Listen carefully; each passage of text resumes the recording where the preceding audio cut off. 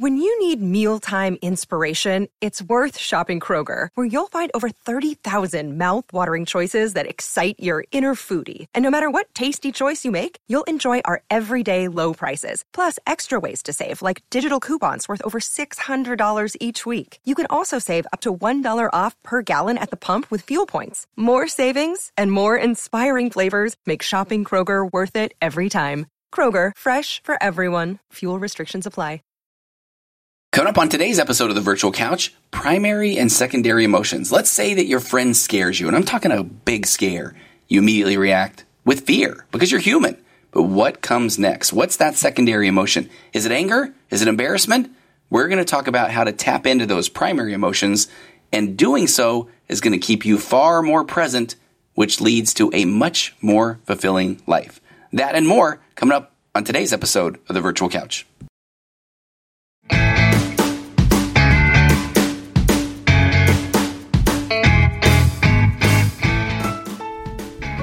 Hey everybody, I'll make this one quick. Now, as a therapist myself, of course, I recommend that everybody give therapy a try. Truly, we're all hanging on to some things that would be helpful to process, or there's things in our life that we might, maybe we thought we'd achieve by now, or there's things that we desperately want to achieve so that we won't live a life full of regrets. Or there are people listening right now who may be noticing that their anxiety or their depression is getting a tiny bit more, let's call it amplified, the longer that it's left untreated.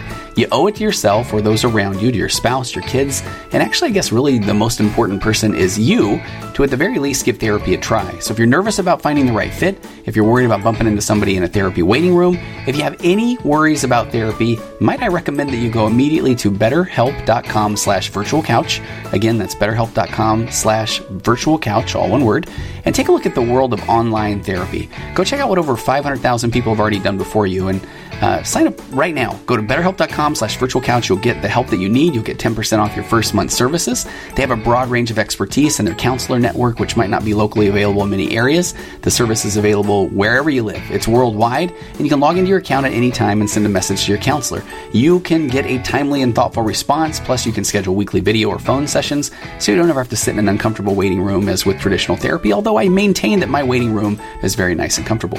BetterHelp.com will assess your needs, match you with your own licensed professional therapist, and they have therapists that specialize in everything, all kinds of things.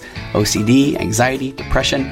They use modalities such as acceptance and commitment therapy, my favorite, and you can start communicating typically in under 24 hours. They're committed to facilitating great therapeutic matches, so they make it easy and free to change counselors if needed. Nothing awkward about that whatsoever. So if you do go through betterhelp.com/virtualcouch, again, you'll receive 10% off your first month's services. So what are you waiting for? You owe it to yourself, and at the very least, just go check it out. Go ahead, pause the podcast right now, go do it. I'm not going anywhere.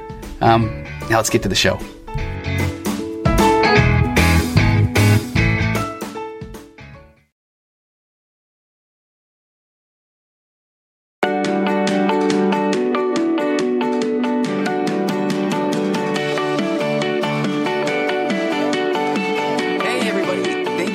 Episode 178 of The Virtual Couch. I'm your host, Tony Overbay. I'm a licensed marriage and family therapist, certified mindful habit coach, writer, speaker, husband, father of four, ultramarathon runner, and co-author of the best-selling book, He's a Porn Addict Now What? An expert and a former addict answer your questions, in which I play the role of the expert, and creator of The Path Back, an online pornography recovery program that's helping people reclaim their lives from the harmful effects of pornography. If you or anybody that you know is struggling to put pornography behind them once and for all, and trust me, it can be done in a strength-based, hold the shame, become the person you always knew you could be way, then please head over to pathbackrecovery.com, and there you can download a short ebook that describes 5 common mistakes that people make when trying to get rid of pornography once and for all. Again, that is pathbackrecovery.com. And very quickly on the book, today, it is Monday, January 20th, which is actually my dad's birthday, so happy birthday, Dad. But it is, the ebook is now out, and the Kindle version, and it's more affordable, it's less expensive. I guess those are the same things. But let me just be straight up and honest. We've been a bestseller, which has blown me away. Stayed at number 1 in this sexual health and recovery category on Amazon for 5-6 weeks, however long it's been. That we're actually going with a hardcover version now as well that libraries and some things want. So the whole process has been just thrilling and exciting, and the feedback that we get has been pretty incredible for people that it's helping and all that good stuff. But the bottom line is a lot of people don't want to have a book laying around on their coffee table I don't know if that's where books lie, or even in the bathroom, wherever they put it, that says he's a porn addict. Now what? I've known that. And so I can't even tell you how many people have wanted the Kindle version or the ebook. And so there were some snags and little bits of things that held that up a little bit, but it's out. So if you're interested, I mean, I really do. I know that it's my book and it's still hard for me to promote it, but go check it out because there's so much good information in there. Again, I answer a lot of questions about pornography addiction, compulsive sexual behavior, betrayal trauma from the side of the therapist, the expert, from working with 11, 12, 1,300 men that I've worked with over the years, and former addict Joshua Shea, who has also written another book about his pornography addiction. He answers the questions from the addict side, and it's very, very real and raw. And we had these questions, we answered them, we had no idea what the other person was saying. And it's really been fascinating, even just for me to read what Josh's answers were. So it's available on the Kindle version. So go to Amazon or look for the link in the show notes and look for that, buy that today. That would be wonderful. And please visit Virtual Couch on Instagram and the Tony Overbay Licensed Marriage and Family Therapist page on Facebook, or there's a Virtual Couch page on Facebook that I am not giving enough love. And I would also love if you went to TonyOverbay.com and sign up for the email newsletter, kind of starting to beef that up. And there's so much happening in 2020. So I would love it if I could kind of keep you up to date on that. And I don't sell your address or any of that stuff. Heck, I barely even write to it. So, and I'll very quickly, these next two things, I'll be in Salt Lake City this weekend, Saturday, January 25th. And I realize that people listen to podcasts, back catalogs of podcasts. So you might not even be hearing this the week of January 20th. But if you are, January 25th, if you're in Salt Lake, and if you're hearing it after the fact, I'm sure I had an amazing time in Salt Lake. But I'm going to be speaking at the Outlier Podcast Festival on Saturday, January 25th on the subject of imposter syndrome and podcasting. So if you're a current podcaster, if you want to start a podcast, the Outlier Podcast Festival is a 2-day event full of amazing workshops and seminars and panels and speakers to help you get your podcast going or better your podcasting skills. And you can find out more info at outlierpodfest.com. And I'll put that in the show notes as well. And you can use the code OUTLIER, OUTLIER, if you're interested in attending the podcast festival, and you get 15% off your ticket. And very, very quickly, I will be speaking in the Midvale North Stake on Sunday evening, January 26th in Midvale, Utah. And this is a topic I am so excited to talk about. My talk is titled, Hang in There, You're Doing Better Than You Think, because you really are. That you really are isn't actually part of the topic, but it's Hang in There, You're Doing Better Than You Think. Talk is free. And the address is 97th West 75th 100 South in Midvale, Utah. Okay, I will take a breath. I will slow down because now today's topic is one that I have been meaning to talk about, honestly, for probably over a year. It's a fairly fundamental concept in therapy, and it's one that I believe can really help you just start to recognize your emotions and recognize how your body responds in situations, and then how your body even responds to the response. And that's going to make sense, I promise. And that is the part that is fascinating. Today, we're talking about primary and secondary emotions. And, when I used to teach a lot more, I used to just kind of ask certain questions out to whoever I'm teaching, whatever the audience is, of just when I say primary emotions, what thought comes to mind? And it's fun just to see that sometimes we're on the same page and it can be completely different things. Primary, every time I say that word, I sing some song in my head about primary colors. And to be honest with you, I don't even know how the rest of the song goes. I'm not quite sure what the primary colors are, red, yellow, and blue or something like that. But today we're talking about primary and secondary emotions. So let me just kind of give you an example. And we've got so much to talk about today. So somebody comes up behind you and scares you.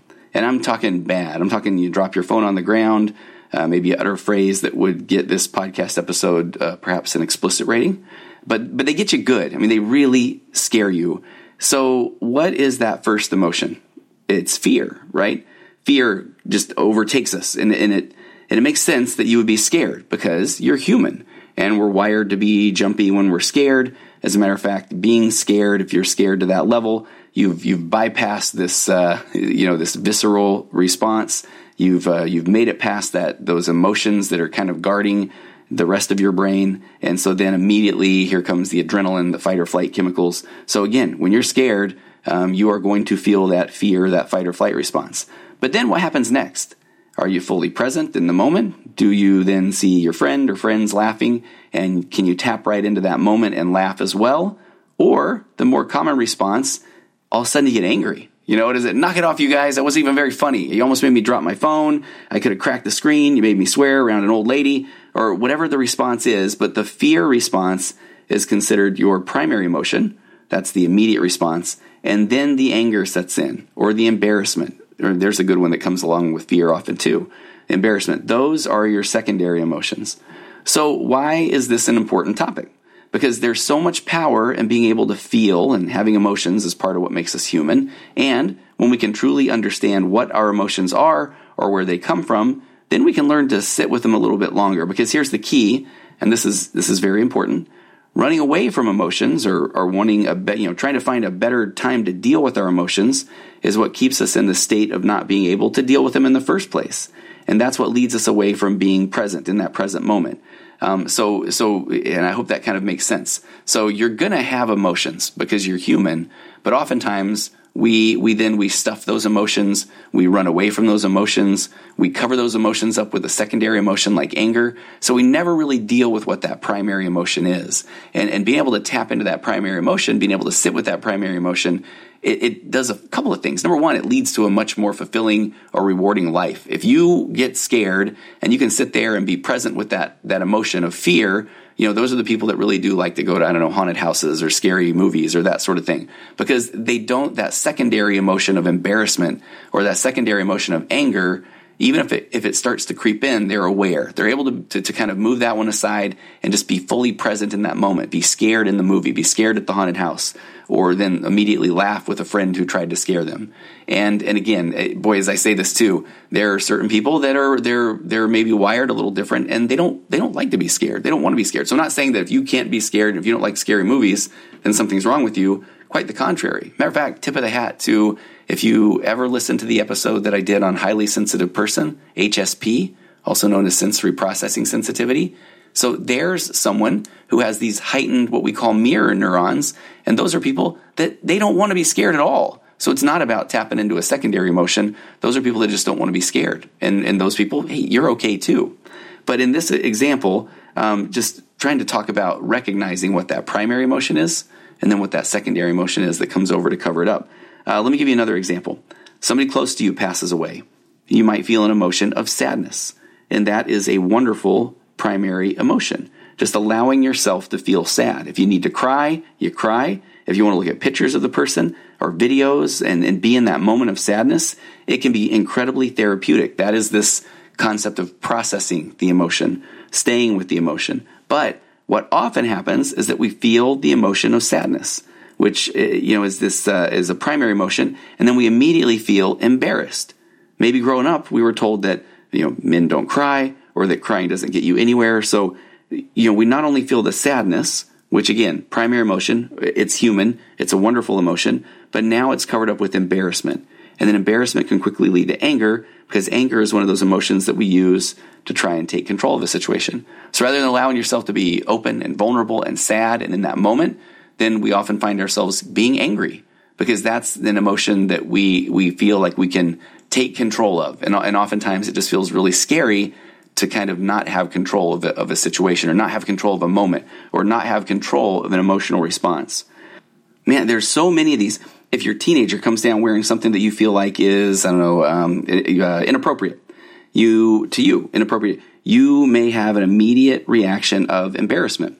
And you somehow feel that what they're wearing is a reflection of you. And instead of something that they are feeling, perhaps they're feeling judged in their peer group. Perhaps they're feeling like they're not enough. So they're going to try and push your buttons and get a reaction so that they can feel justified in pulling further away from you or being angry toward you and more toward a group of friends that they are sure you won't approve of. So you see them and you feel embarrassment. Maybe there's a primary emotion. And then you quickly respond with anger. Here comes the secondary emotion. Go back upstairs right now. Change your clothes. Being able to tap into your emotional state can be incredibly helpful for staying in the present moment. In that regard, if one of your core values is to be kind or be compassionate or be a loving parent, then those secondary emotions often come in and sabotage. So you might have this goal, this value of being there, being present for your teenager, for example.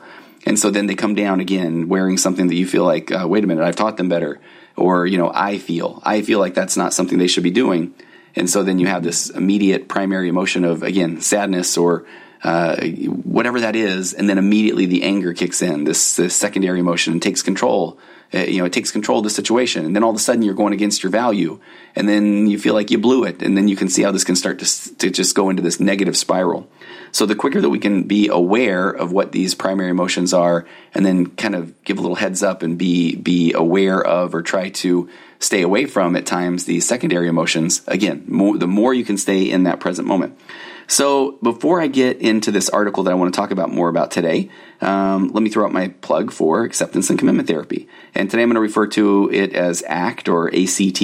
And I want to throw out a couple of ACT keys, or core principles, that I've talked about recently on an episode called A Liberated Mind. And I highly encourage you to go look that one up. It's one, I don't know if I've ever felt so passionate about one. Oh, and sorry, let me first take a quick break. I'll do this very quickly. I'm going to talk to you about my podcast host, Blubrry. So if you're currently hosting a podcast elsewhere, if you're thinking about starting your own podcast, I want you to consider using Blubrry Podcasting as your hosting platform. Blubrry Podcasting has been in business since 2005, and they currently host, or they have a hand in over 80,000 podcasts. Over 80,000 podcasts use some or all of Blubrry's podcasting services. So they truly are one of the most trusted names in the podcasting space. And they offer 5-day phone support with actual real people. I've actually tested that out before. And the only podcasting company that offers phone support every day of the week, or phone support 5 days a week, and they have email support every day of the week, and they get back to you incredibly quickly. And for those of you currently hosting your podcast elsewhere, and I can honestly say that I used 2 other hosting companies before Blubrry, but the larger the virtual couch got, the more I realized I needed all of Blubrry's advanced features, like Blubrry customers can always replace an episode that's been published with a new one that has edits at no charge. And this has been something that has been incredible for me as I'm trying to slowly go back and re-edit and add things that I wasn't even aware that I needed early on in the podcast. Blubrry Podcasting makes every hosting customer a basic WordPress site if you need one, so you can have a website, a WordPress site along with that. The Blubrry way of podcasting is where you own your brand, your IP, and you control the podcast feed. That's the reason why Blubrry podcasters have the longest lived shows in the podcasting space. And all Blubrry hosting plans come with a 25% no-fault overage for storage allowances, and that is a big deal if your podcast all of a sudden gets kind of big or blows up. Those no-fault storage overages or storage allowances help so much. And all independent podcast hosts receive unlimited bandwidth with each of their flat rate plans. And Blubrry has pro hosting options for commercial shows with an incredible offering of basic ad injections. And they have access to their network plugin, this WordPress plugin with all their pro plans, which is just an incredible plugin, which makes posting your podcast all over the interwebs incredibly easy. If you need editing services, BlueberryPro.com is their independent partners. They're all there for you. And Blubrry Podcasting is designed to scale as you grow from 1 to 500 shows on the same podcasting platform. So right now, you can get 30 days of Blubrry Podcasting for free. That includes hosting and stats and a WordPress website if you need one. And publishing is truly as simple as create and upload and publish. So use the promo code BLU014 to get started today. Again, that's promo code BLU014. Get started today and get 30 days of Blubrry Podcasting for free. Again, that is hosting and stats and a WordPress website if you need one. So go check that out, BLUBRRY.com, blubrry.com, and use code BLU014 to get started today. All right, back to the show. So let me dive back into where I left off.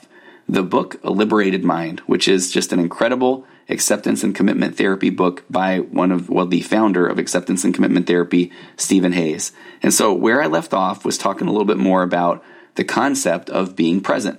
But before I even get into that, I want to talk more about something that I think is very important to be aware of before we dig into these primary and secondary emotions even further. And that is this concept of values. So I gave the example before the break of if, let's just say, your teenage daughter comes down and is wearing something that you feel is inappropriate. Again, you feel that way, that for some reason that speaks that she is now doing something to harm you or is going against something that you've taught them, or that makes you a lesser parent, whatever that might be. So in A Liberated Mind, there's these 6 core principles of acceptance and commitment therapy. And Dr. Hayes, in one of them, lays out this concept of values. And he talks about values, really tapping into your values requires you pivoting from socially compliant goals to chosen values.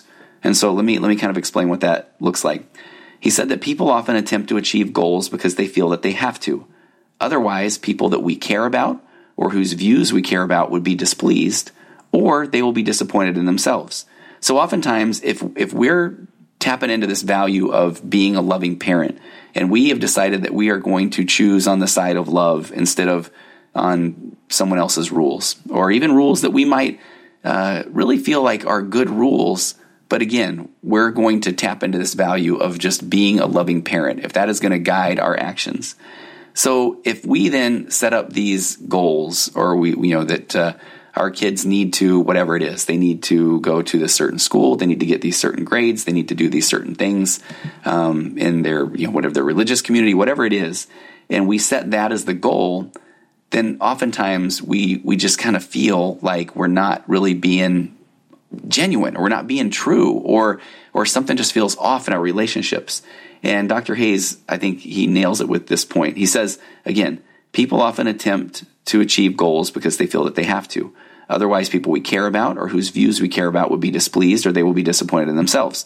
Here's the key. Research shows that such, and he calls them socially compliant goals, give rise to motivation that is weak and ineffective. We may try to drive our own behavior with such external goals, but we also secretly resent them because they undermine our own process of unfolding. And I love that concept of we can set these socially compliant goals, things that we feel that someone else has told us would be a good idea, or something that, we feel like if we don't do, that others will be disappointed in us. But secretly we resent these goals because they undermine our own process of unfolding. He says the yearning for self-direction and purpose cannot be fully met by goal achievement, since it's always either in the future, meaning I haven't yet met my goal, or in the past, meaning, well, I met that goal, and almost like, well, now what? So he talks about values, and he says values are chosen qualities of being and doing, such as being a caring parent, being a dependable friend, being socially aware, or being loyal, or being honest, or being courageous. So living in accordance with our values is never finished. It's a lifelong journey, and it provides a way to create enduring sources of motivation based on meaning. Because he says that ultimately what your values are is up to you, and they're a matter between you and the person in the mirror. And so if your value truly is being a loving parent, being a supportive person, if you value reciprocity in a relationship, whatever those values are, those are between you and the person in the mirror. And so when other people tell you, well, no, here's what you should be doing, or here's how you should be feeling, and remembering that no one likes to be should on, then that's why that's why I love the way he expressed that. Because if you're not living according to one of your individual values, then it is going to feel like a socially compliant goal. Like I'm doing this because someone else told me I need to, and someone else told me I should care about these things. And the research shows that trying to follow these socially compliant goals gives rise to motivation that's weak and ineffective. And all of these start to point back to the what's wrong with me story that we start talking about, we start telling ourselves in our brain. And once we're off on that path, in comes our old friends like anxiety, depression, even things like OCD coming in there to try to have some control over situations. So when we're not living by our own internal values, and again, our own internal values are between you and the person in the mirror. And the reason that is so key is because the things that are important to you come as part of this big package of we call private experiences. It's your nature and your nurture and your birth order and your DNA and your abandonment and your rejection and your experiences growing up and people moving and people dying and people dealing with their own stuff and how that affects you. So all of those things make you uniquely the person that you are, which then leads to you having the feelings and emotions that you have. And guess what? So if you didn't think and feel the way you did, then that's when I kind of sometimes say you're a robot or a psychopath. And I'm not saying anybody's a robot or a psychopath, but I'm saying that you have feelings and emotions because you're human. And that's what I absolutely love about acceptance and commitment therapy. And so the other thing that Dr. Hayes talks about, let me go into two more, and then I'm going to get back to these primary and secondary emotions, I promise. I want to kind of frame it with this acceptance. So Dr. Hayes says acceptance requires pivoting from what he calls experiential avoidance to acceptance. And this redirects this yearning to just kind of feel. And what does that mean? Experiential avoidance is this process by which we run from or attempt to control our personal experiences, meaning our thoughts or our feelings or our sensations. And we try to control the external events that give rise to these feelings, all the way from going to a party or trying to cope with the death of a loved one. And we do this because our mind tells us that it's an easy way to avoid pain and that we'll be able to feel freely only when we feel good. So we're going to tap into this with these primary and secondary emotions, because being able to tap into those primary emotions, that is the opposite of this experiential avoidance. That is us not feeling like we have to escape to a time that will be better to deal with our emotions, because we rarely kind of find that time. We end up creating a lot of these experiential avoidance patterns, a lot of these distractions, those sort of things. So Dr. Hayes says avoidance typically only compounds our difficulties and restricts our capacity to feel at all. He said acceptance is the full embrace of our personal experience in an empowered, and here's the big key, not in a victimized state.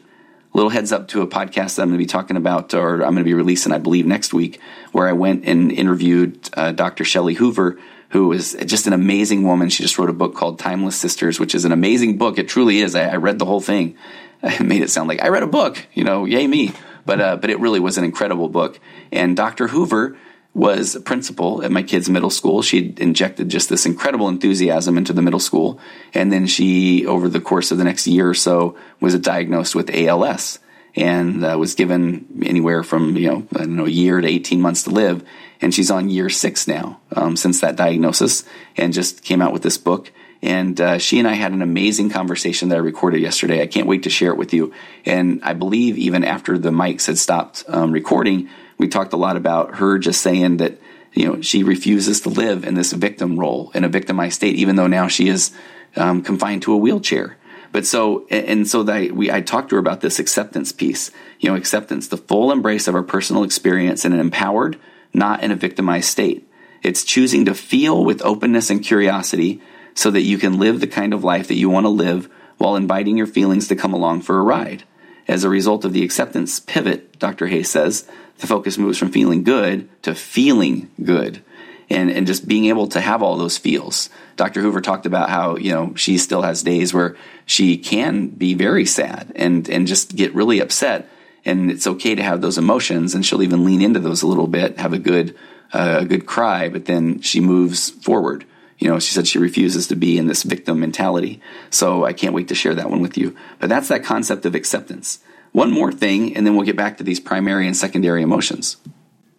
Dr. Hayes talks about presence, being present. What does that mean? We hear those things all the time. It's, again, kind of a buzzword of just being present, being in the moment, being in the now. Presence requires, he says, pivoting from rigid attention driven by past and the future to flexible attention in the now. And he said it redirects this whole yearning for orientation. What does that mean?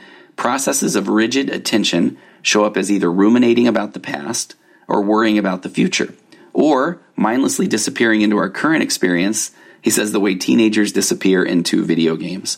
So as we struggle with life's challenges, we often fear becoming lost.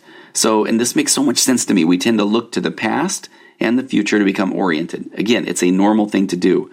When we look at the past, we often say, okay, but I did these things in the past. Almost saying, what about that? And or we say, but if I do something wrong, or if this might lead to this future outcome. So we stay constantly in this, what if I am doing something that will affect me in the future, or will look at these things I did in the past. And both of those things, that they keep us, what he says, is in a mental fog of what was or what will be. And again, I want to say, I always say noted, but noted. I mean, the future, yeah, absolutely could turn out that way. And the past, you bet, it could have, these things that I did those in the past, and they had certain experiences that became of those events I did in the past. Noted, absolutely, that happened. All right, now what are we going to do, though? It's keeping us either stuck ruminating about the past or stuck worrying about the future, where then what Dr. Hayes says is, when there is really only what is, meaning there really is only what is right now in the present. So he said flexible attention in the now, or being present, means choosing to pay attention to experiences here and now, and here's the key, that are helpful or meaningful. And if they're not, then choosing to move on to other useful events in the now, rather than being caught in mindless attraction or revulsion.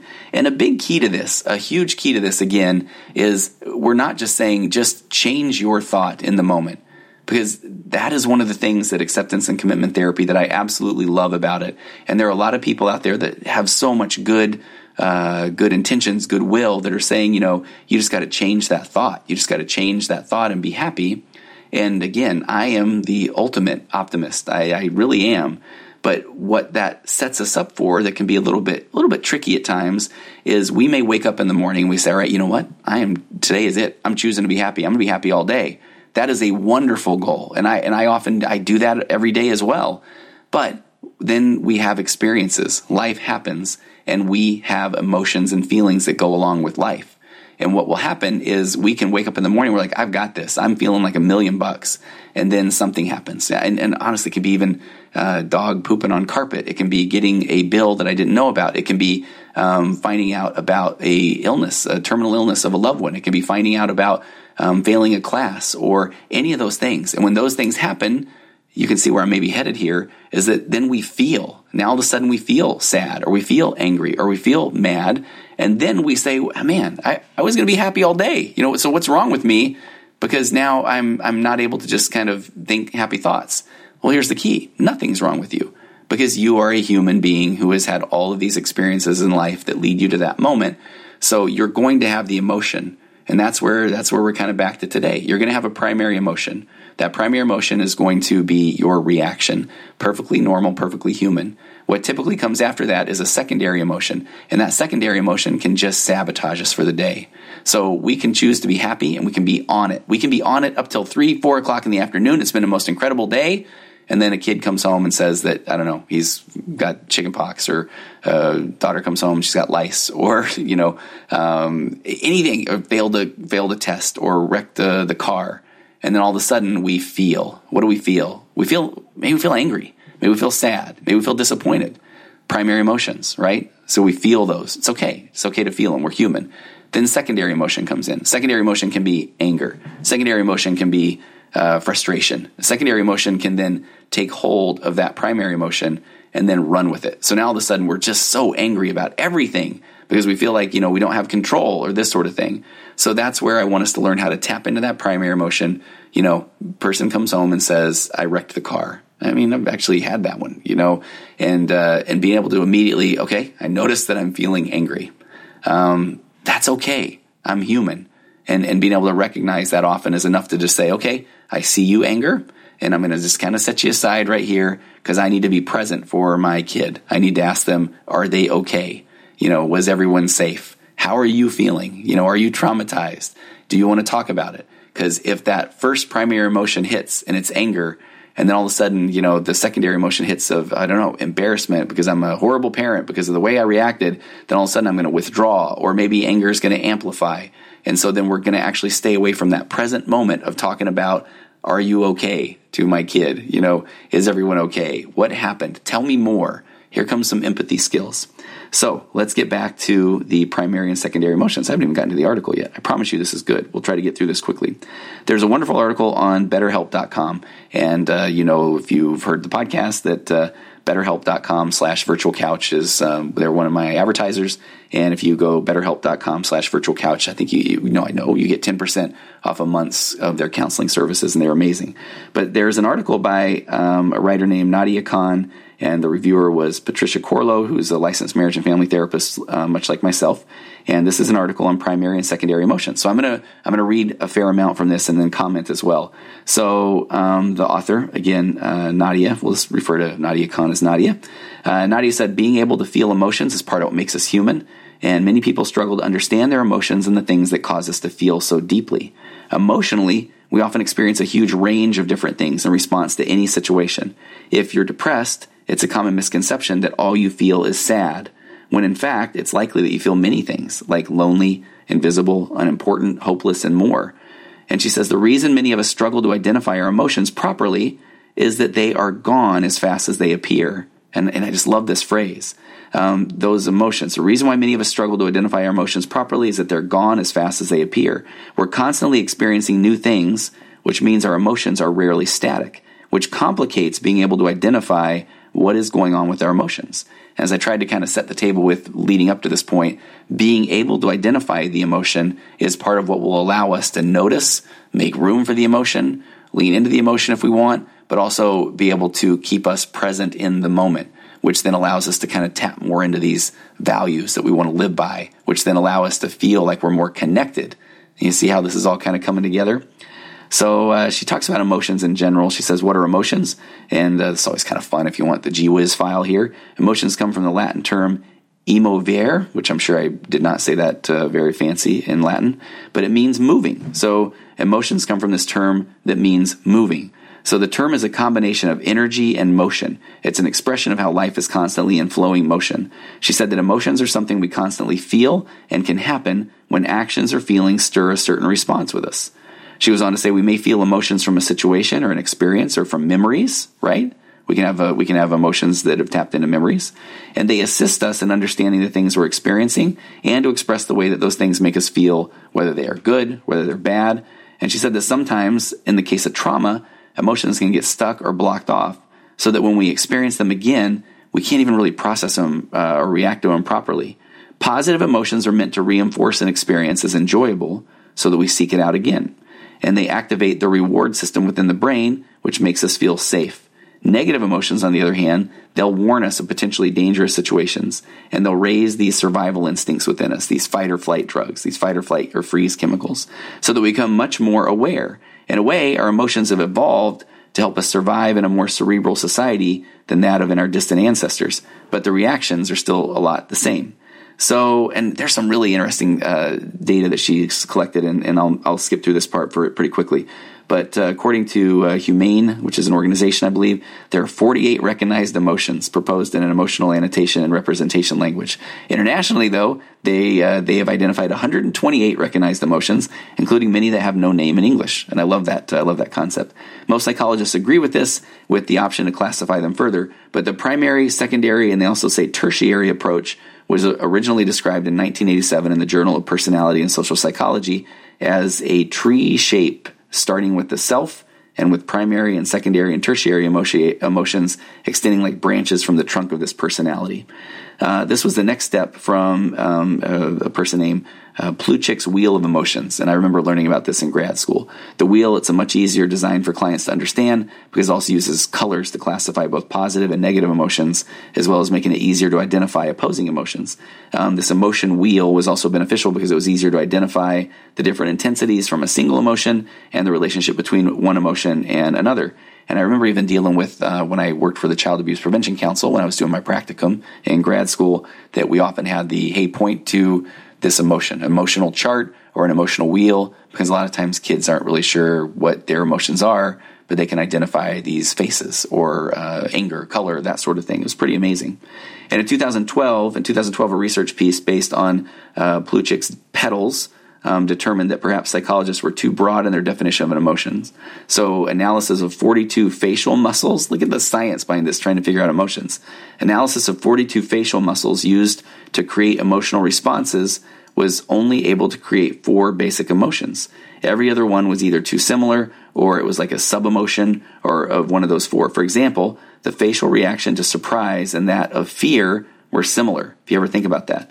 So, though this could also be because the wide-eyed look is a survival instinct to increase visual attention, essential in most situations that elicit fear or surprise.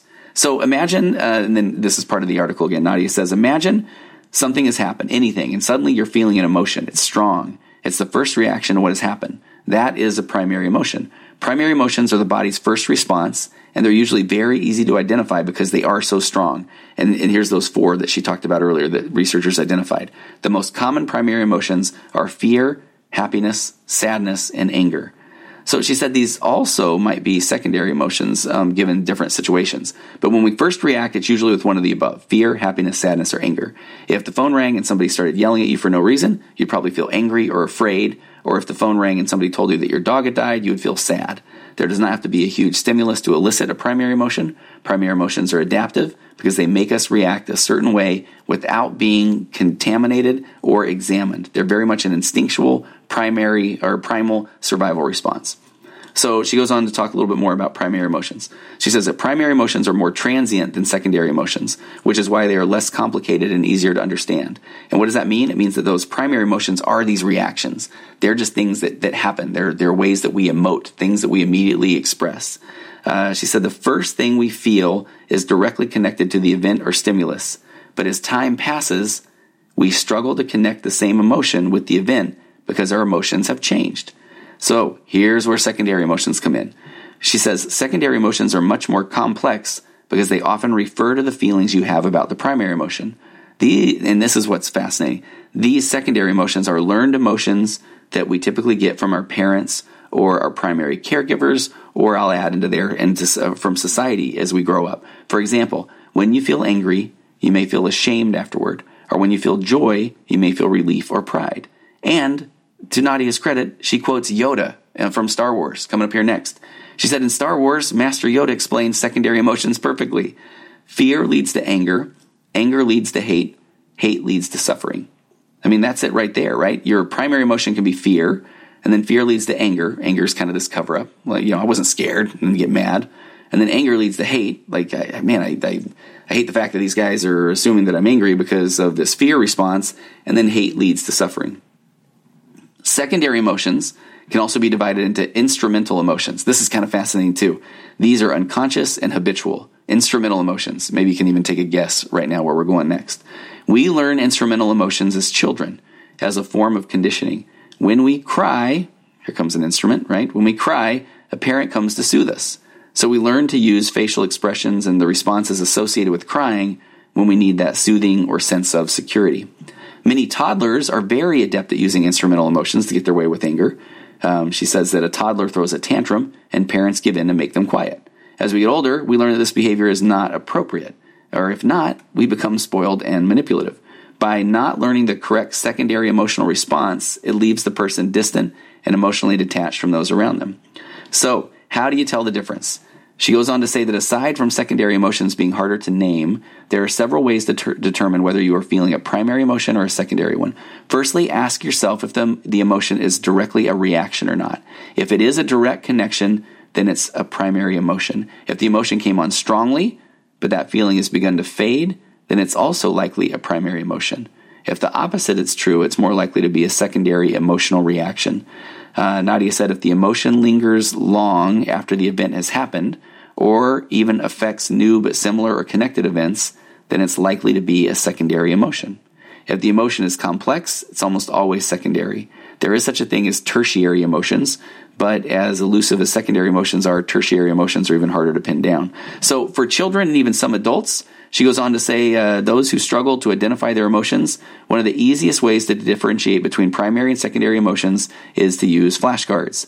And a flashcard can have several feelings on one side. Example, on one side, it can have rage or envy or irritation, and whether they are primary or secondary responses on the back. The person must guess or make an informed decision about whether the feelings and emotions are primary or secondary to identify which primary emotion they belong to. So, what use are primary and secondary emotions? And here's where we'll kind of bring it all home. Primary and secondary emotions tell a person a lot about their emotional stability and their integrity. But she goes on to say to a healthcare professional, and I will validate this, they can make a diagnosis much easier. Rather than blindly accepting an emotion, when somebody's like, I'm just mad, I'm mad all the time, I'm really angry, or I'm very sad, being able to understand where it comes from and the actions that led up to that emotion can act as a path to trace back to prior abuse or traumatic events that have left emotional scars. So let me just talk about some of the pornography addiction, compulsive sexual behavior. When I work with a lot of people that are struggling with that, a lot of times that primary emotion really is, it's sadness. And then the primary emotion is sad. Maybe after a relapse, like, man, what is wrong with me? I hear that one often. But then what typically follows is that secondary emotion of it can be anger, and it's I'm so sick of this person who keeps telling me that they're shaming me, or my partner who's saying this or whatever. So there's an example of where I want them to tap into that primary emotion and stay with that primary emotion. That primary emotion can be about sadness. Why? Why are they sad? Sad because they aren't living the life that they had always anticipated, or sad because they feel like they have control in other areas of their life, but in this one, they just feel so sad that they keep going back to these problem behaviors. So you can see how then if we can sit with that primary emotion, then we can start to work on then let's kind of tap into how we work with that sadness. Not the anger is hey, it's not my fault. I'm projecting. the anger kind of creates sometimes more of a victim mentality. So, and again, maybe you can plug that into all kinds of situations that you're dealing with. So if you can learn to tap into that primary emotion, that's when we can do the good work. The secondary emotions come sometimes as more of an attempt to gain control or attempt to deflect, those sort of things. So, and back to this article, Nadia kind of exactly says where I was trying to go right there. Finding the real cause behind a person's reaction means examining the primary emotion, while the secondary emotion will help to understand how the patient processes information. Also, by slowing down the thought process and consciously working through the internal reasons why somebody feels a certain way, they're likely to understand more about themselves through a process that would have been entirely unconscious until now. It's like once you can tap into what those primary emotions are and stay with those primary emotions, then you can see that, okay, they are possibly going against my internal values. They're possibly happening because I'm trying to achieve a socially compliant goal and not a value-based goal. So she says another reason for identifying emotion is important is to be able to react to them properly. For someone who struggles with handling emotions or reacting appropriately, being unable to express themselves can be frustrating. So this in turn leads to anger and at times even rage. So in conclusion, Nadia says that everybody experiences primary and secondary emotions. If you're finding it hard to differentiate your feelings or if you're feeling emotionally detached, then getting help doing so is essential to living a fully connected life. There, that is, connected life, being present. Experienced mental health professionals like myself, therapists at BetterHelp, they're there to help you. All you have to do is reach out. And I'll give you just a silly example maybe to wrap this up. But I do remember, and I didn't associate these things together, but I remember if you've heard the podcast at all, there's no one I love more than my wife. She's one of the greatest people I know. Over the weekend, I really had this awareness that, I'm literally married to the nicest person I think I've ever met, which is just, it's kind of amazing. But she, if I do something, if I run into a pole, or not that I'm doing that all the time, or I fall down or something like that, man, her immediate reaction is just laughter. And I could have broken my leg or whatever, and she's going to laugh. And so, I back in the day, I used to kind of be hurt that it was like, wait a minute, my primary response or my primary emotion would have been anger when that happened, because I just hurt myself. I'm angry, that hurts. And then I would often have a secondary emotion now I recognize come up as embarrassment. And then that embarrassment would lead to me being angry. And I'd be like, oh my gosh, I can't believe you're laughing at me when that just happened. And but I know that her response is, because it's funny, I just fell down. When we were newly married, we were chasing each other around a room, kind of having fun, and I wrapped my toe around, I forget what it even was, and just broke my toe, and I pulled my sock off, and my toe's pointing the entire other way. And I remember I was angry. She was laughing her head off. It was funny. I wish I could go back and see it again. But so I remember that as I started doing more of a mindfulness practice, again, I love this Headspace app, and I'm doing more of that, and I'm tapping more into the present moment. I remember and again, I didn't recognize this part until afterward, but I now know that one of the benefits of a mindfulness practice, of being able to just stay in the moment and be present, was how quickly I would fall or whatever it would be, and then see her laughing, and how quickly that anger that I would have would subside, and then I'm present. And in that present moment, it's very funny, and there's nothing funnier than watching my wife laugh so hard that she can't breathe. So at that point, then I'm in that moment too, and it's almost like I might be in pain, but man, we're laughing, and it's a funny experience. And I bring that up because I've noticed that earlier we talked about a primary emotion sometimes of if that fear response. If one of my kids scares me, I'm scared. That's what happens. I'm a human. And I know that oftentimes parents want to respond with anger because they feel like they don't have control in that situation. But boy, tap into that moment and then just laugh with your kids.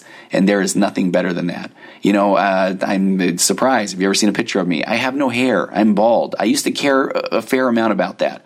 And so, if someone would make a joke, especially one of my kids or that sort of thing, there would be that immediate, that primary emotion, sometimes again of anger. And then the secondary emotion would come out as, embarrassment or whatever. But now it's like, all right, noted. It used to make me, angry or whatever. It wasn't like I chose to not have any hair or that sort of thing.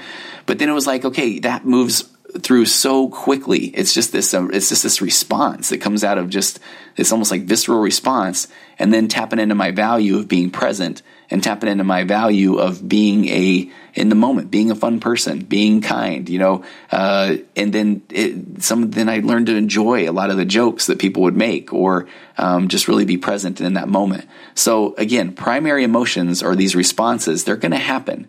But the more that you learn to recognize them and deal with them, the more you're able to kind of recognize it and then just go and be present and tap into one of your values, the more you're just going to be able to just enjoy experiences and be in the moment, be present, be more kind, more loving, be more connected. And that is the way to a truly more enjoyable, more fulfilling life. Again, that life comes with all the ups and downs, bumps and bruises, emotional highs and lows, but recognizing that those, again, are just primary emotions.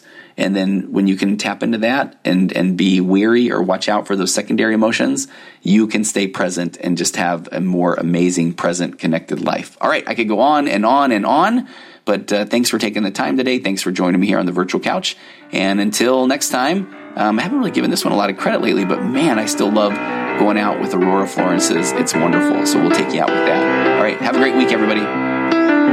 Compressed emotions flying past, our heads and out the other end. The pressures of the daily grind, it's wonderful. Elastic waste and rubber ghost are floating past the midnight hour. They push aside